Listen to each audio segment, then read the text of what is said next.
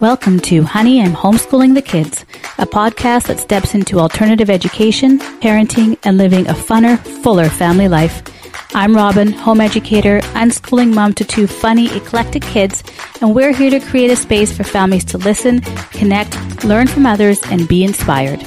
Join us every 2 weeks to hear interviews and tips from experts in learning, education, and parenting, and stories from families that are playing full out in the arena of life and education. World schooling, unschooling, alternative schooling, homeschooling, or just creating a whole new style of learning. Hello, people. Welcome back to the Honey, I'm Homeschooling the Kids podcast. And I think in this introduction, we're going to do a read the review because it's the last time I was on. We didn't do a read the review. Anyways, we are going to do a read the review. And this review is from Ski Bunny. And it's called Getting Educated About Education. And she says, my absolute favorite podcast on education outside the walls of a traditional classroom. Our family is in our 5th year of homeschooling and 3rd year of world schooling, and I love listening to many different ways of preparing our children for life. I always walk away enlightened, supported, and inspired. Thank you, Robin, and all your fantastic guests. Thank you, Ski Bunny, for that very nice review. So in this podcast, my mom is interviewing Teru Clavel, and I think she really enjoyed this interview. Yeah, I think she has a few words to say too right now. Yeah, I really did. Thank you, Teru, for coming on. It was a fantastic interview. We actually have a lot in common. One of the things is raising our kids in Asia as well. And she's a mom of 3. She moved her family to Asia to embark on a 10-year journey through schools in Hong Kong, Shanghai, Tokyo, and then in California. They are based in New York now.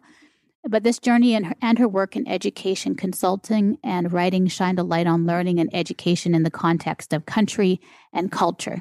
And we really tried to discuss, is one way better than another?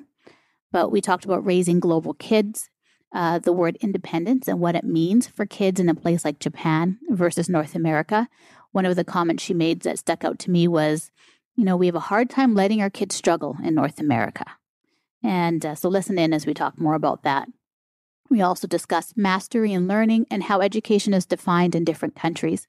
And we talked about her new book, which is called World Class, One Mother's Journey Halfway Around the Globe in Search of the Best Education for Her Children. I'm awaiting that book to arrive at my house. It should be here anytime, but it is out now. It's already out. So please go to Amazon or your local bookstore to get it.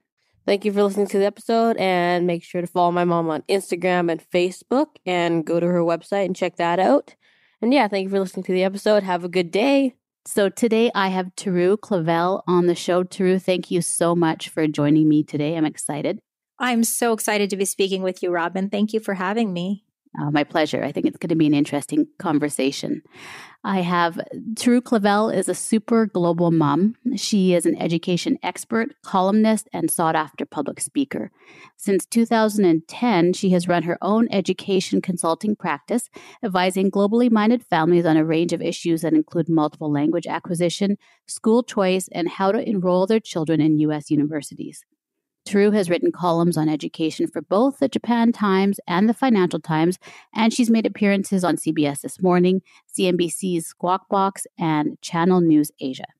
Teru spent a decade raising her family in Asia and has a BA in Asian Studies and an MS in Comparative International Education. She recently returned to live in New York with her family. And I understand you're going to be on the Today Show coming up here as well. I am. I'm really excited about that. That's going to be on Wednesday, the 21st of August. Yeah. Okay, fantastic. So we can tune in to hear that as well. Thank you. All right. So you are an international mom. I think that's probably a great way to maybe one of the words that we can use to describe you. Would you agree? Yeah, I actually would take that with great pride and honor. Thank you. Okay, no problem. And here on the show, usually I have my guests that join me always. I like to showcase unique learning journeys. And I know learning journeys are usually based on a framework of beliefs and values around learning and self-expression and living. And the majority of my families on the show have created their own unique learning journeys, and especially for education, alternative education approaches. So you and your family have spent over 10 years living in 3 separate countries in the US, China, and Japan. And you have 3 children, is that right? That's right. So when my oldest at the time was just 2 years old, we were living in New York City and we were given the opportunity to move to Hong Kong. So at that point, I had a 2-year-old and an 8-month-old, and we left it that opportunity. And we were there for 4 years from 2006 until 10. And while we were in Hong Kong, my third child was born. So when we had 3 children in 2010, we had the opportunity to move to Shanghai, and we were there for 2 years until 2012. And then we moved to Tokyo, again with 3 children from 2012 to 16, and then came back to the United States in 2016 and we're in Palo Alto, California for 2 years and just relocated back home, kind of coming full circle to New York City last summer. And through our journey, we enrolled the children in the local public schools where we lived. Okay. So can I ask first, what is your background? Are you born and raised in the United States? So I think that's a really important piece of information because I'm half Japanese, half American, and I grew up mostly in the Connecticut, New York City area. And my home language was Japanese. So going to Asia didn't seem like it was that much of a foreign concept to me. And as you'd mentioned, I was an Asian studies major undergraduate. So growing up as well, because my mother was Japanese, most of my family did live in Japan. And I spent my summers and many of my vacations in Japan. And during elementary school, I actually attended the local schools of Tokyo. Oh, you did? Okay. Yeah. So that very much informed who I am, but also how I parent and educate my children. Yeah, absolutely. Okay. And so you spoke Japanese at home, so you're fluent, you're bilingual in both Japanese and English from a young age. I am, but I should say with a caveat that Japanese is so full of honorifics that my spoken Japanese is much more casual. So when we did move to Japan in 2012, I struggled with that a bit. Definitely had my fair share of tutoring to lift up the level, because at that point I'd also started doing some education work there and needed to beef up that higher level of speaking. Right. Okay. I understand. Okay. Yeah. And so when you decided to move to Asia, so you went to Hong Kong first, were you excited? Was this, did it take some decision making, or was it something that maybe you had always, becoming a parent, you had always wanted to share the experiences that you had growing up with your children? To be honest, it was really hard for me to figure out how, because my children are a quarter Japanese, how I was going to share my culture with them, because Japanese is not a commonly spoken language in the United States. And I wasn't sure how or if I would even teach the language to them. To be frank, I think at that point I was more interested in okay, if we go to Asia, how do I teach them Mandarin, and do we even go to Asia? And it was a very confusing time for me when I had my children. So it wasn't something that I really had thought about. But when the opportunity came up, I probably didn't even bat an eyelash. I said, of course, we're going. And that was a really naive response, I have to admit, because I didn't really take into account how completely different the culture and language of Hong Kong is from my exposure to Japan growing up. I mean, just because I'm going to the same continent, neighboring countries, doesn't mean they have more similarities than, I would say the US in Hong Kong or Tokyo or any other country. So there was a big culture shock for me. I will be the first to admit that. And being an expatriate, and this was my first sojourn overseas as a parent, I just listened to what the other expatriate parents are doing. Oh, you put your kid into an international school. So I put my 2-year-old into a international preschool. Didn't think of it. It was a half Mandarin, half English program. And then only about halfway through the first year did I realize, wait a minute, my child isn't really learning any Mandarin here because the other kids are all speaking English. Right. And in the 3-hour-a-day program, he's only getting an hour and a half of Mandarin exposure a day. So that's when my thinking really started changing, and I had to reevaluate my educational decisions. that really informed the educational decisions from that point forward for all three of my children. Okay. Can I ask, because I know Hong Kong is traditionally Cantonese speaking. In the international schools, that's what Mandarin is, English and Mandarin are the primary? Cantonese is not introduced, or how does that work right now? So from my understanding, it is English actually is a medium of instruction, and Cantonese is more the vernacular. Okay. And at the time when we were there and looking at schools, Mandarin immersion programs were very rare. They were kind of the outlier. And so when we looked into schooling options at that point for my preschooler, there were only, I want to say, 2 public kind of pre-Ks where they had full Mandarin immersion. And we ended up enrolling 2 of my children in that. It was nicknamed Suja. And one of my expatriate friends, she said, "Are you crazy? That's the prison," because it's a very, very bare bones place. But as Mandarin started becoming more and more popular as a second or third language to learn, the student enrollment went up, and it became a very, very difficult place to get a spot for your child. And so we kind of went 180, and from this more cushy international private preschool went to this really bare bones institutional feel concrete cinder block school called the prison, where I took my 3-year-old, and shortly thereafter my 2-year-old. And I have to say, it really shifted the way I thought about school, because I was educated primarily in the United States as well, and I wasn't used to kind of such an austere environment. Right. And how was it for your children as well? It would be a huge shift for you as a parent. And how was it for your children? Because that's something I want to ask after this too, is I think that, and I know when I sent you some of the questions, there is a big belief or stereotype, I think, when we compare Asian education and North American education. And I think Asian, there's the idea of hardcore drilling and memorization and rote. Was that the case for this school, this particular school, or was your experience quite different from that? I think it's a mixture. I think the first part of the question, in terms of whether or not my children adjusted, I think they didn't have really any context for comparison, and they were so young, and their friends were there and they were having fun. So to them, it's just normal. And they had daily homework starting at age 3. And the homework was very simple.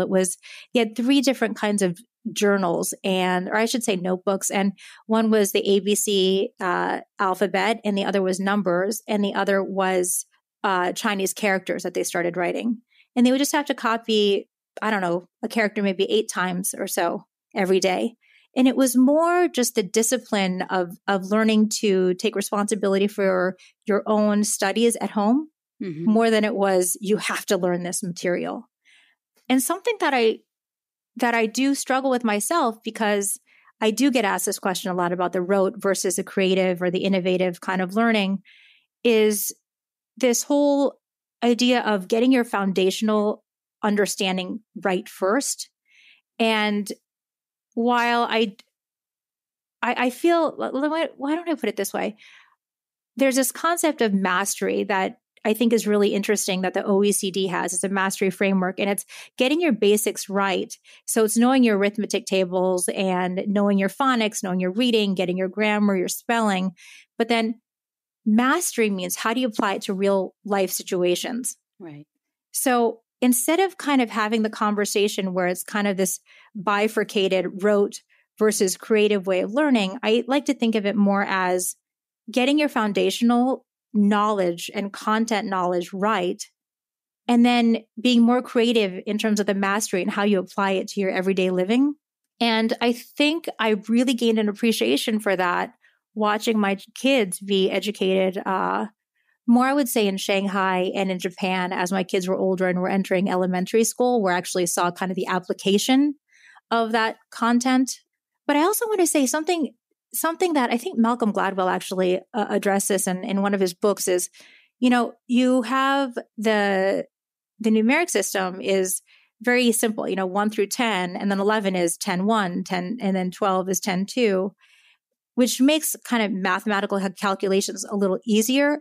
However, to be literate in Chinese or in Japanese, you have to memorize thousands of characters. Cheers, right. And there's just no way around that. It's kind of like memorizing your ABCs.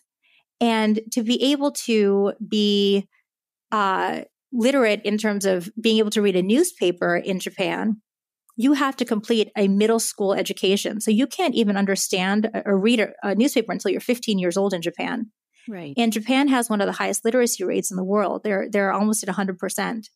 So when you think about that, I have a lot of respect, for that, because to be able to have an entire nation come up to such high learning expectations and to have such literacy levels is pretty phenomenal. And you have to imagine the discipline it took for all those students, for all the population, right? 99% of the population to be literate, what it took. Right. Yeah, absolutely. Okay. So I have a question as well. Absolutely. Do you find that, so I agree. I agree with the mastery that it's not, you have your foundation, but it's in the application. Because I think that's really when you understand it. I think I'm trying to remember where I read it as well, where, your full understanding comes when you're able to teach something to somebody else. You know it enough and understand it enough that then you can apply it and teach it to others. Yes. How did this happen? Like you say, you saw that more when your kids were in Shanghai and Japan. How did this application happen? Or was this something that you did more as a parent independently? Oh, that's such a great question, because the first, I have to laugh. I have to say, the first time I think I saw it in action, and this may be a bad parenting moment that I'm admitting here, I'm not quite sure. But when we first moved to Shanghai, oh gosh, I think it's the way we stay human, by sharing, right? And absolutely. And when I don't speak Mandarin, I remember it was such a struggle for me. The sounds, it was really, despite my being bilingual in Japanese and English, really languages are not my strong suit. And I struggled with the Mandarin when we first got to Shanghai. But meanwhile, my son, because he had been in Mandarin programs in Hong Kong for, at that point, 4 years, he could speak fluent Mandarin.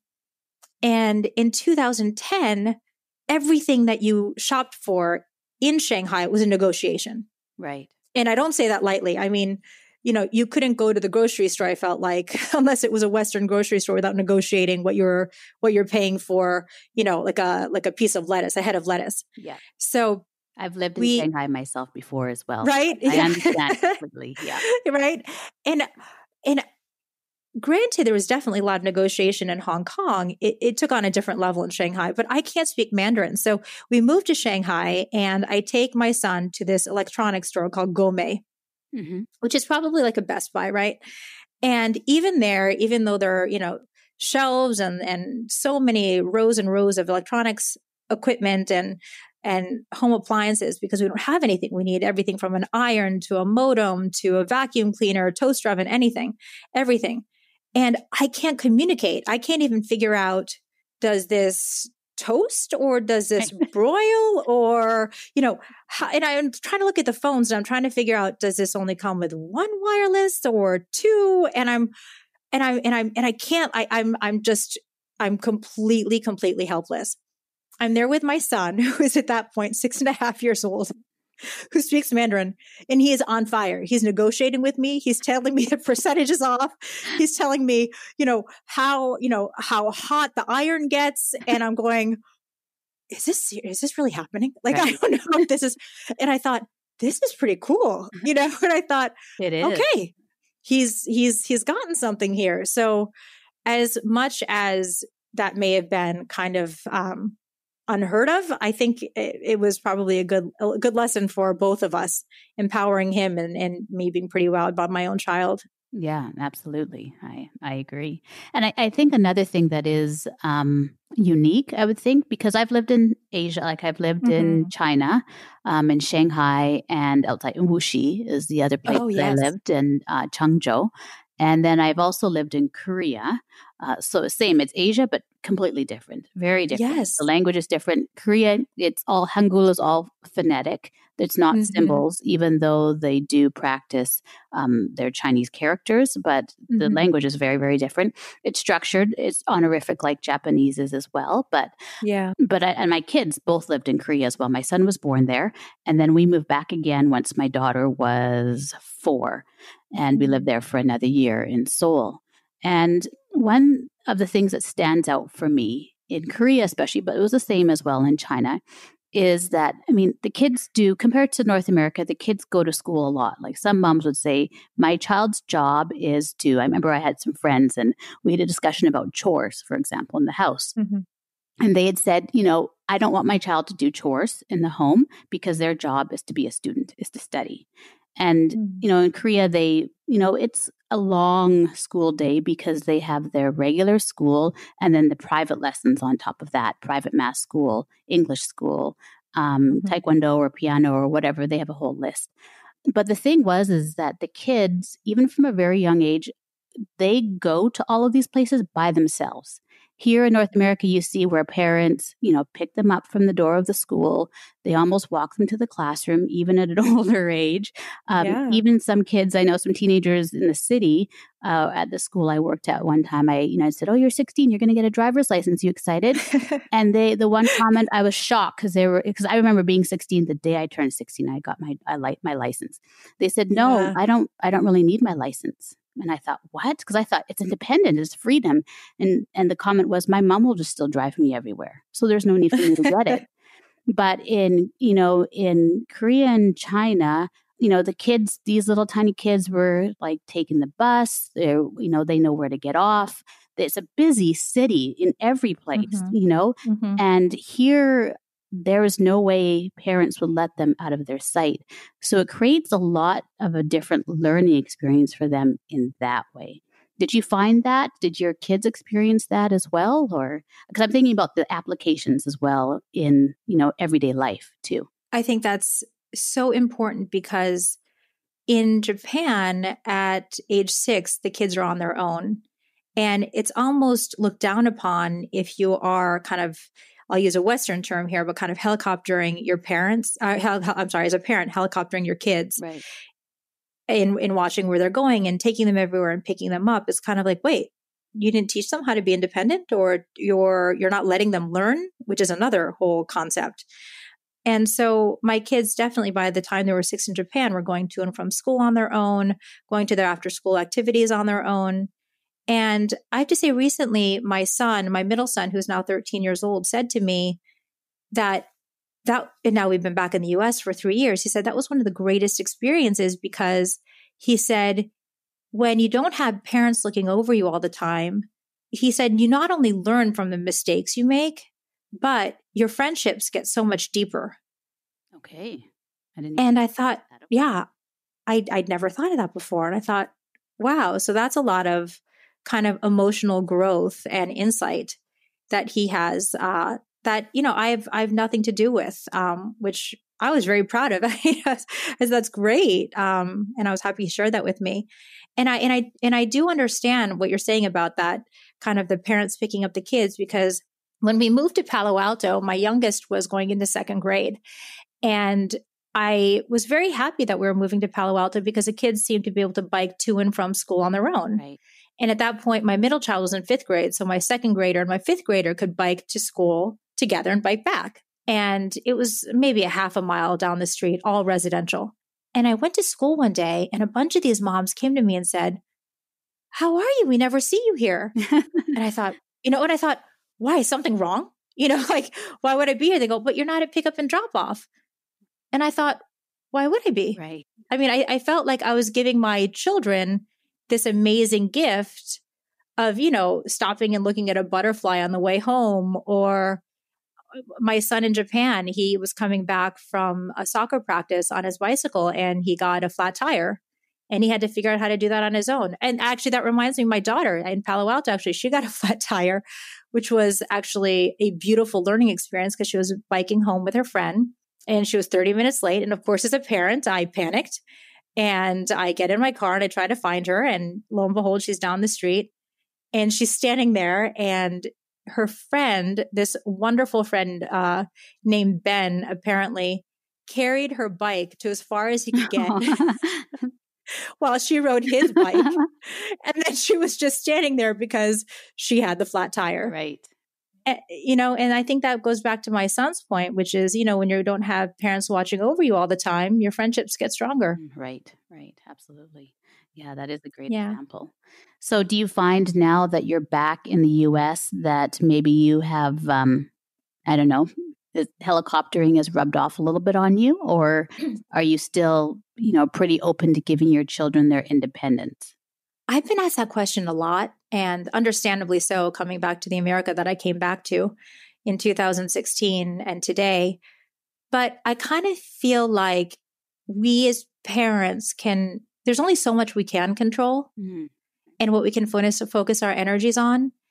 And I feel like we were very fortunate to have had the experiences we had. And, I learned to parent in Asia, and my kids learned to be students in Asia. So we pretty much carry the same expectations and norms within our household, I should say. So one example is in Shanghai, my son, in his particular classroom, a passing grade in math class was considered a 95%, and they had regular arithmetic drills.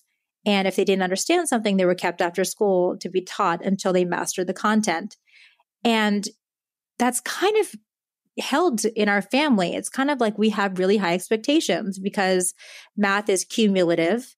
And, if you don't know something from last unit, then it's hard to know this unit. If you don't have your arithmetic, then algebra is going to be hard. You can't do calculus if you don't have your algebra. So we kind of hold that 90 to 95% as a standard in our family. And though it might seem, I don't want to equate myself to a tiger mom, but kind of tiger mom, like it was just the norm. It's what we got used to. Right. And if my kids need help, we are always there to say, okay, who in our community can help us? And to start exploring the community of tutors or teachers or library support networks or college students, anything that we can find to help my kids. Right. Okay. So speaking of that, and I'm just going to make sure I write down one part of the question so I don't forget it. But the first part is, so the learning styles, that's very different than North America. I mean, I think some schools, maybe charter schools, or I'm in Canada. So maybe there's some schools, private schools or charter schools that might have a specific focus toward more intense academic learning. But still, I don't think to that aspect as well. They give the example of math, that they have to have a passing grade as 95. And if they don't understand it, they stay after school and with the teacher until they do. So, that's a huge difference, I think, between with schooling in North America. It's more rigor in many ways. What do you think? What are your thoughts on the benefits and costs of these two opposing learning styles? I think in the U.S. it is now going towards more about the whole child centered, and building that from that aspect. That if you don't have your personal awareness, your health, those other foundations, that the academics don't really matter as much, even your personal relationships within your family structure as well. What do you think about that? I think the balance is so key. I think if you don't have those interpersonal skills, especially when technology is becoming more pervasive, then what are we as a human race? So I do think that emphasis is vital. But at the same time, I do think that rigor is important as well. I kind of feel like we've gotten, and I don't want to make blanket statements because in North America, we are so diverse and so decentralized, and every classroom is so different from every other classroom. But I feel like we're getting so pulled into the whole child concept that we may be losing our academics. And while Shanghai can definitely be criticized for being too rote, the Ministry of Education there, is very focused on, and the educators that I spoke with there doing research for my book World Class are very focused on beefing up their arts and music and PE. Okay. Very, very focused on that. And I think if I were to look at a model that is so well balanced, and I am more of a East Asian education expert than I am. I don't know as much about Europe, but when you look at the model of Japan, studies have shown that that whole child curriculum is baked in. So when you have a story, and I talk about this too, or write about this in World Class, a story in the language arts textbook, it'll incorporate so much about friendships, and while you're still learning about grammar and you're learning the characters and you're learning about interpersonal communication. And it's a fascinating model because it really, it is so holistic, I think is the best way to put it. And I will also say that they haven't reduced their rigor, because if you look at 15-year-olds, according to the OECD PISA exam, which people can, agree with or disagree with the results of this exam that's given internationally to 15-year-olds, these East Asian countries come in math at least 2 to 3 years ahead of America, or I should say the United States. And when you look at that, what we're basically saying is that we are not as rigorous in the United States, and we have 18-year-olds who are graduating from high school at the same level as Japanese and Shanghainese 15-year-olds. Right. And we are also dealing right now with a situation where we need, well, I don't want to say need, but we are struggling with getting our, I guess, math majors and STEM majors who are not international students to major in these fields in university. And you often hear, and this is something that I heard that I didn't hear when I was overseas. What we often hear in this country is, well, I'm just not good at math. Mm-hmm. Yeah. And I thought, what? Where did this come from? How can you not be good at math? You just study it and you learn it and you master it and you move on. Whereas I heard that so regularly amongst even elementary school children. And then when I heard my daughter say it in second grade, I thought, wow, what happened? Where did this come from? Yeah. And I think it's about this whole mindset. There's been a lot of research out of Stanford with Carol Dweck and Jim Stigler did. Joe Bowler, absolutely. And it's just, I think, this gets into a far deeper conversation too about letting your kids, with Joe Bowler's research as well, letting your kids kind of struggle to gain mastery. Mm-hmm. And that whole concept of helicoptering as well. And we're at a very interesting inflection point, I feel like, in the United States, where it's hard somehow to let our kids struggle. Yeah. And I heard recently someone say to me, the 12th place trophy. I said, what? I was like, oh, because if you're coming 12th, you get a trophy. And I was like, oh yeah, okay. And the fact that I even understood that was kind of, because when I was growing up, I don't think third place got a trophy. Right. You maybe got a ribbon, Right. Yeah. So, it is such an interesting conversation. I agree, especially when we take the example of math. And you can agree or disagree with me. That's totally fine. I think I think that's part of the healthy conversation as well. And I see the difference as well living in Asia. And you hit the nail on the head where here it is a common thing to say you're a math person and I'm not a math person. I'm an English person. I'm good at language arts, but I'm just not good at math. And it's not just the kids that say that, it's the parents that say it as well. Oh, I was never good at math. You probably aren't, because I wasn't good at math either. Well, it's true. In Korea, I never heard someone talk about math in that way. Math was just something that everybody did and everybody can do. Mm-hmm. And it creates a very different framework when there is the, I guess in a way, cultural expectation that math is just part of everyday life, more so than I feel that we have here. And I don't know, you can let me know how it is in Japan, but I remember in Korea, kids do extra math school, but a lot of it is, sure, you have at some point the memorization, but actually a lot of the private math schooling, like the extra math school, is using a lot of hands-on learning as well, manipulatives, and breaking down the math into different ways and different approaches. Then it's not necessarily just doing a worksheet and trying to say the answer. And I think that it's a misconception that many people here have, that math in Asia is just all about that rote and regurgitation, and that there's worksheet after worksheet when it's actually not. There's a lot of practical application. And so for the introduction of math is very, very different, I find. And then there's the other layer to it when you bring in culture and language. And I think in some ways, especially like in Mandarin, the way that it's you talk about math and quantities and counting, the structure of it is very different than in the English language. And I don't know if that makes a difference as well. Have you noticed? I don't know how it is in Japanese, but I think of even when I was in Shanghai, when you count, when you're going to the market to negotiate, and the way they're counting, we just hold up our fingers 1, 2, 3, 4, 5.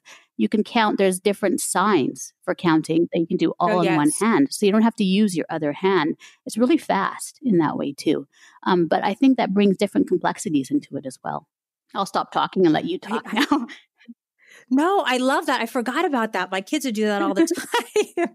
When they were negotiating, they just sit at the table and do that. And I got such a kick out of it. I think you bring up some really, really interesting points, because I think within the Western framework, we do think about math, and I've done so many classroom observations, and I went across the country when I did the United States, that is, when I did research for my book, World Class, and kids do worksheets in US classrooms often in math. And I'm reminded of a time when at my second son's preschool in Shanghai, they had this room that I really affectionately call the brain room. And they had their brain room. It was this green room that used to play classical music in there. And the kids would have their little desks, and they'd all have these manipulatives, and they would have these charts, and they would have these puzzles and these, I don't even know they're manipulatives, right? So some were squares, some were circles, and they had to figure out how they all went together, and they had magnifying glasses, and everybody was on their own track. And when you finished your exercise, you then had to raise your hand, and the teacher would approve it, and then you put it all away neatly, and then you go to your next drawer, and you keep moving down and down and down. And there were probably 30 to 35 students in that room, 5-year-olds. And aside from the classical music, you could hear pin drop. The focus was so intense. And, and it was a beautiful thing. I wonder what my Western counterparts would say, looking at this, but I thought, wow, this is amazing, because the kids want to do it. And I had to say something else that you had mentioned. It was interesting because, again, when I toured the United States last year, I had conversations with a lot of school leaders, and at a Blue Ribbon award-winning school, which the Department of Education in the U.S. awards a bunch of top-achieving schools in the country. I visited a school, and I was very surprised when the principal said to me, well, I don't understand all these very educated tech types who want us to really push the math and science so early, because research has shown that the kids just can't learn it this early. And I almost fell over. And I wanted to say, well, show me the research, but I was very thankful to have even been a guest in her school. But then she continued, and she said, because look at our classrooms. There are words everywhere. They're not a lot of numbers. And I really wanted to tell her, well, then it's incumbent upon you to get those numbers in the classroom. So thereafter, I started doing classroom observations and really looking at how many numbers or number lines, or, how much are we actually using numbers, versus sometimes you can go into an elementary classroom, a lower elementary classroom, and there will be 4 alphabets on the wall, but there's not even a single number line, which was really a learning experience for me. It creates a very different, so much, I think, some people agree or not that a lot of it is in your environment and learning, and even your just actual classroom space and how it's created and the context that you create within it. And we put, I think, a lot of focus on language and not necessarily on math. And I wouldn't even say math like arithmetic and basic numbers, but the lifelong concept that math is about patterning, and that actually is found throughout so many aspects of our life, and so many really everyday practical aspects in nature. That's really what math is based on. But for some reason, we have this, Einstein, it's only for Einstein kind of thing that it gives a separation. But, and speaking with that, I'm like, we could probably talk about that particular thing for a long time, but yeah. And you'd mentioned your book as well. You have your book, World Class, One Mother's Journey Halfway Around the Globe in Search of the Best Education for Her Children. And writing that book, you did a lot of research. And it's personal memoir using your own experiences, but also going into other schools and classrooms as well. Do you see a shift in when you see the classrooms, when you visited them in the United States compared to Asia? Is there a change happening? Is there a shift happening, or is it still very, very separate? So one of the most interesting pieces of research I did while I was getting my master's in comparative and international education was when I pulled apart the curriculum and the policies of my son's school when he was in Shanghai, his elementary school. And when I did the translation work, I was gobsmacked because it was literally pulled directly from one of the most recent pieces of research coming out of the Harvard Graduate School of Education. And what was that? I think, and it was something more about kind of whole child learning, actually. And what I thought was so interesting was we have in the United States some of the most robust education research in the world. And every year I go to the AERA annual conference, and it's the American Education Research Association conference. And it seems like everybody has their eye on the US. What is the latest educational reform, the curricular innovation? What are we talking about? There's so many things: social emotional learning, mindfulness, personalized learning, technology.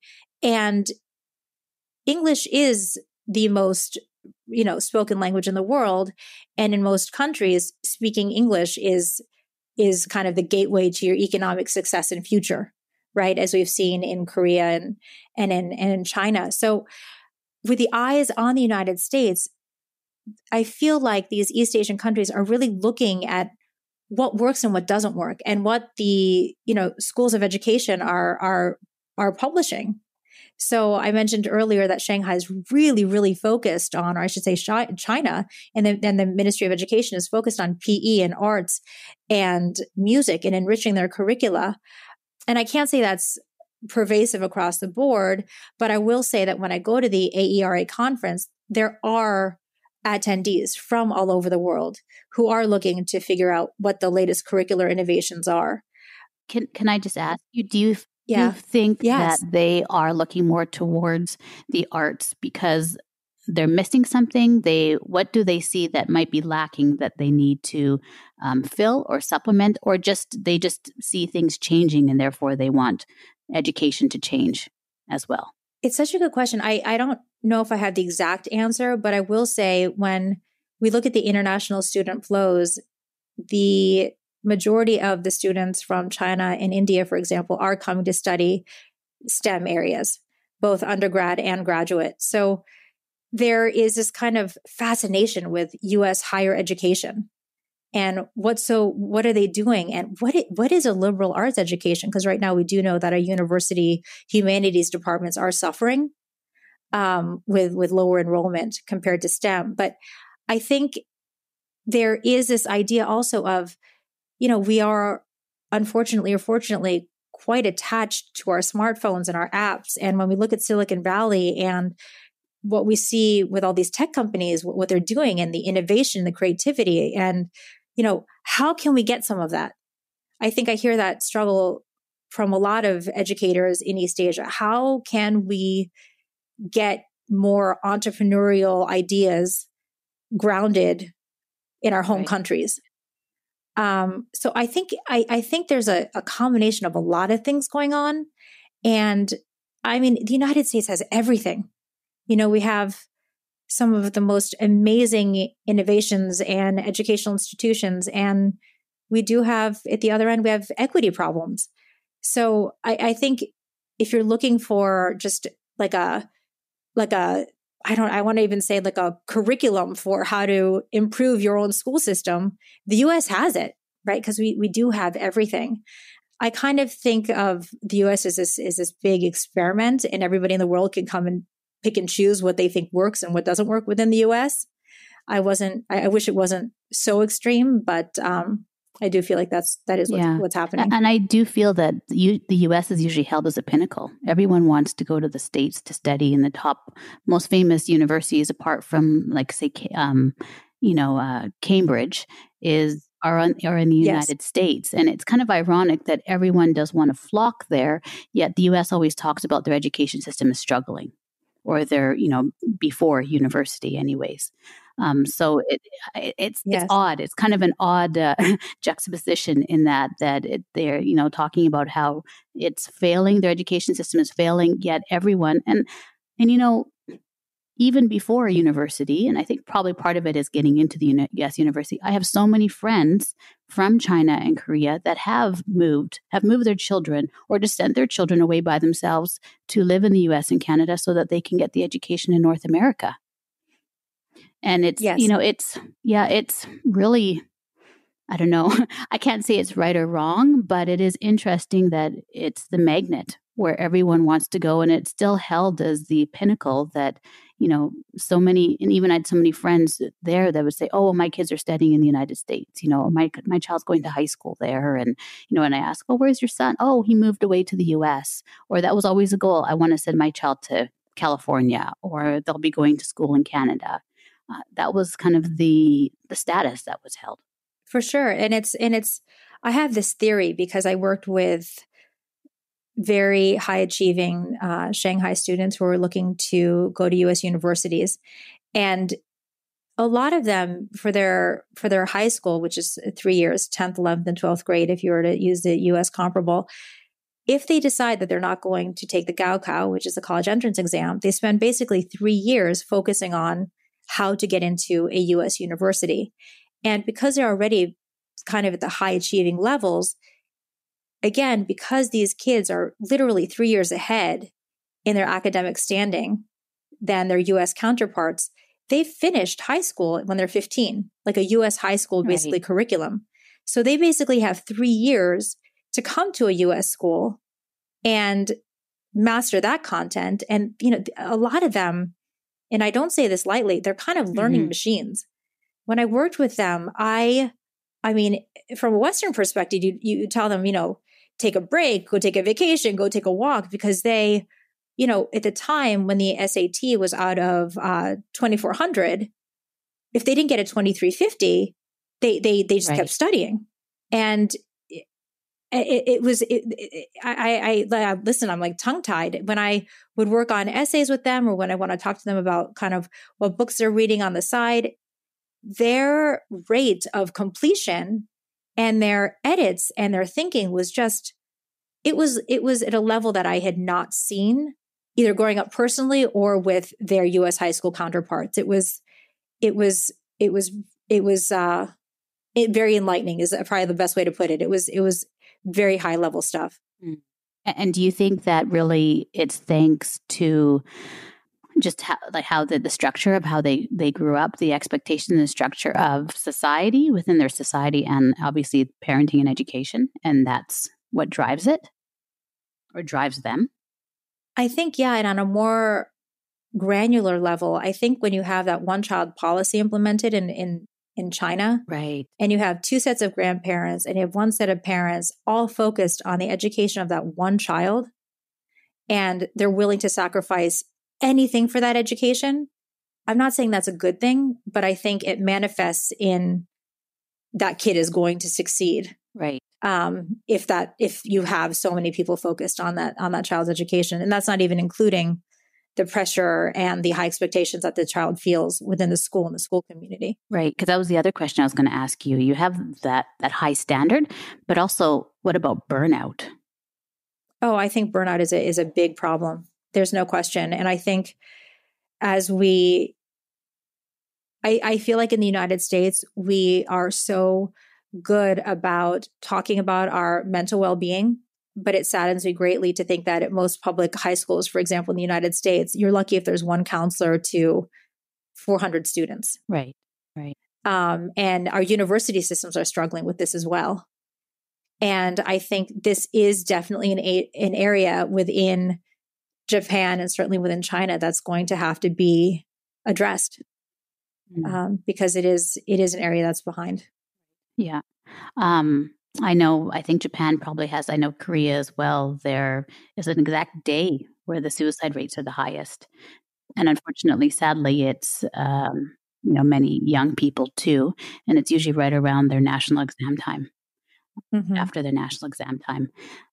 There's a lot of pressure felt, absolutely. And then the expectation as well. Absolutely. But, all over the world. And I don't know if there is a right way or wrong way, or is there a better education system compared to another, or do we just take the best pieces out of every part and the pieces that fit best for our family? That's such a great question, because I feel like within the United States, because our schools are so varied and our households are so varied, I think it's incumbent upon every family to decide how they define an education and how they define what an educated person is. Because for me, because I started my kids in school in Asia, it was very clear that textbooks that were mandated by the government were covered, literally cover to cover. And you knew what an educated person was because they knew all the content in those textbooks. Whereas in the United States, the textbooks, the material, the technology used, the teachers, the students, it's so variable that it's really, I feel like, incumbent upon the family to figure out, so, are you going to go for the sports scholarship, or is your math more important? Or is it okay that your teacher said that you don't have to know your multiplication tables by heart? Or within the family, are we going to make the decision that that is important? Or I see here in whatever state you may be living in, you don't have to take geography. Is it important in our family that you have to learn the world map? Right. Because these are things that are all taken care of in many other comparable nations. So I think that's a really, really important area to think about. And then when I think about comparative international education, although I'm absolutely fascinated with comparing education systems to different countries, I don't want to say that we don't have great models within the United States, because we can easily say, and that's the final chapter of my book. I have a chapter called Cheers to the Great Potential and the successes that are going on in the US. And there's some fabulous schools, and there's some fabulous educators and fabulous education researchers. And what I guess I'm trying to say is we just have to pull apart the variables and make those assessments within our own families. So, who are the teachers in your child's life? And I don't just mean the formal classroom teacher or necessarily a parent, but is there even a crossing guard, or is the cashier at the local convenience store where your child goes all the time an important influencer? What kind of media are they exposed to? Figuring out, the curriculum, figuring out just every part of exposure your child is getting. And those variables transcend country, culture, race, class. It doesn't really matter. And that I think is the most important part of comparing systems, because we all have so much to learn from one another. Absolutely. Do you think that part of the reason why there's so much choice, because this is Honey, I'm homeschooling the kids. So I talk about alternative education and home education, homeschooling, unschooling. A lot of world schoolers have come on the show too, parents that have, or families that have decided to leave wherever they happen to be living and world school their kids full-time, travel full-time with them, because they, just for their family, those are the values at work. They want to show the unique differences. Very similar to your family as well, right? Because it's not, and Canada's the same, like the United States, per province, education is governed by the province, not nationally. So it varies depending on what province you live in. So your studies are going to be, and what's the focus is going to be a little bit different. Whereas opposed in Asia, in Japan and China as well, and I know in Korea it's a national curriculum. Is that why there's so much choice as well here in North America for home education, for unschooling, for private schools, for charter schools, for arts academies, for sports academies, because of that difference or independence or I'm not even sure. Is that why? It's, I think, more founded on the literally founding of our country. It's states' rights versus federal rights, because when I went to Washington, D.C. last year, I was told repeatedly by people in Congress and in the Senate that there's very little the Department of Education can even do because it's kind of an afterthought. And when you look at our education funding models, only 10% roughly of a school funding comes from the federal education, comes from the Department of Education. So when you think about it that way, states and then the local taxation district, which is how schools are funded, split the difference. So it's a 45-45 split typically between the state and the district. And then you have all that variability from there. And so, when you have a child moving from, let's say, Kansas to Texas, they could be repeating the same content. They could be 2 years ahead or 2 years behind. It could be completely different because our system is so decentralized in the United States. And something that I mentioned in world class is I call the United States the great big Swiss cheese because there are so many holes, unfortunately or fortunately, which if you have the wherewithal as a family or a community to fill in those gaps, that's wonderful. Well, if you don't have the gaps at all, that's probably the best. But if you have any gaps, then it's incumbent upon the community to fill those gaps in. And in Asia, because you have such a strict curriculum that is overseen either by the district or the national government, it doesn't allow for those gaps. So I guess when it comes to homeschooling and choice, it makes sense in the United States that parents have choice and want to exercise choice because everybody's trying to fill in those gaps in any way they can. And I can say that when we moved to Palo Alto, even though my kids were in the local public school in the PAUSD school district, I found there were gaps for sure. And I was supplementing at home. Mm. And, and that's not something that I would necessarily love to do, but because I would love to leave it all up to the school. But I can say, for example, my 5th grade son, when he started at elementary school, he had 5 classroom teachers because they kept resigning.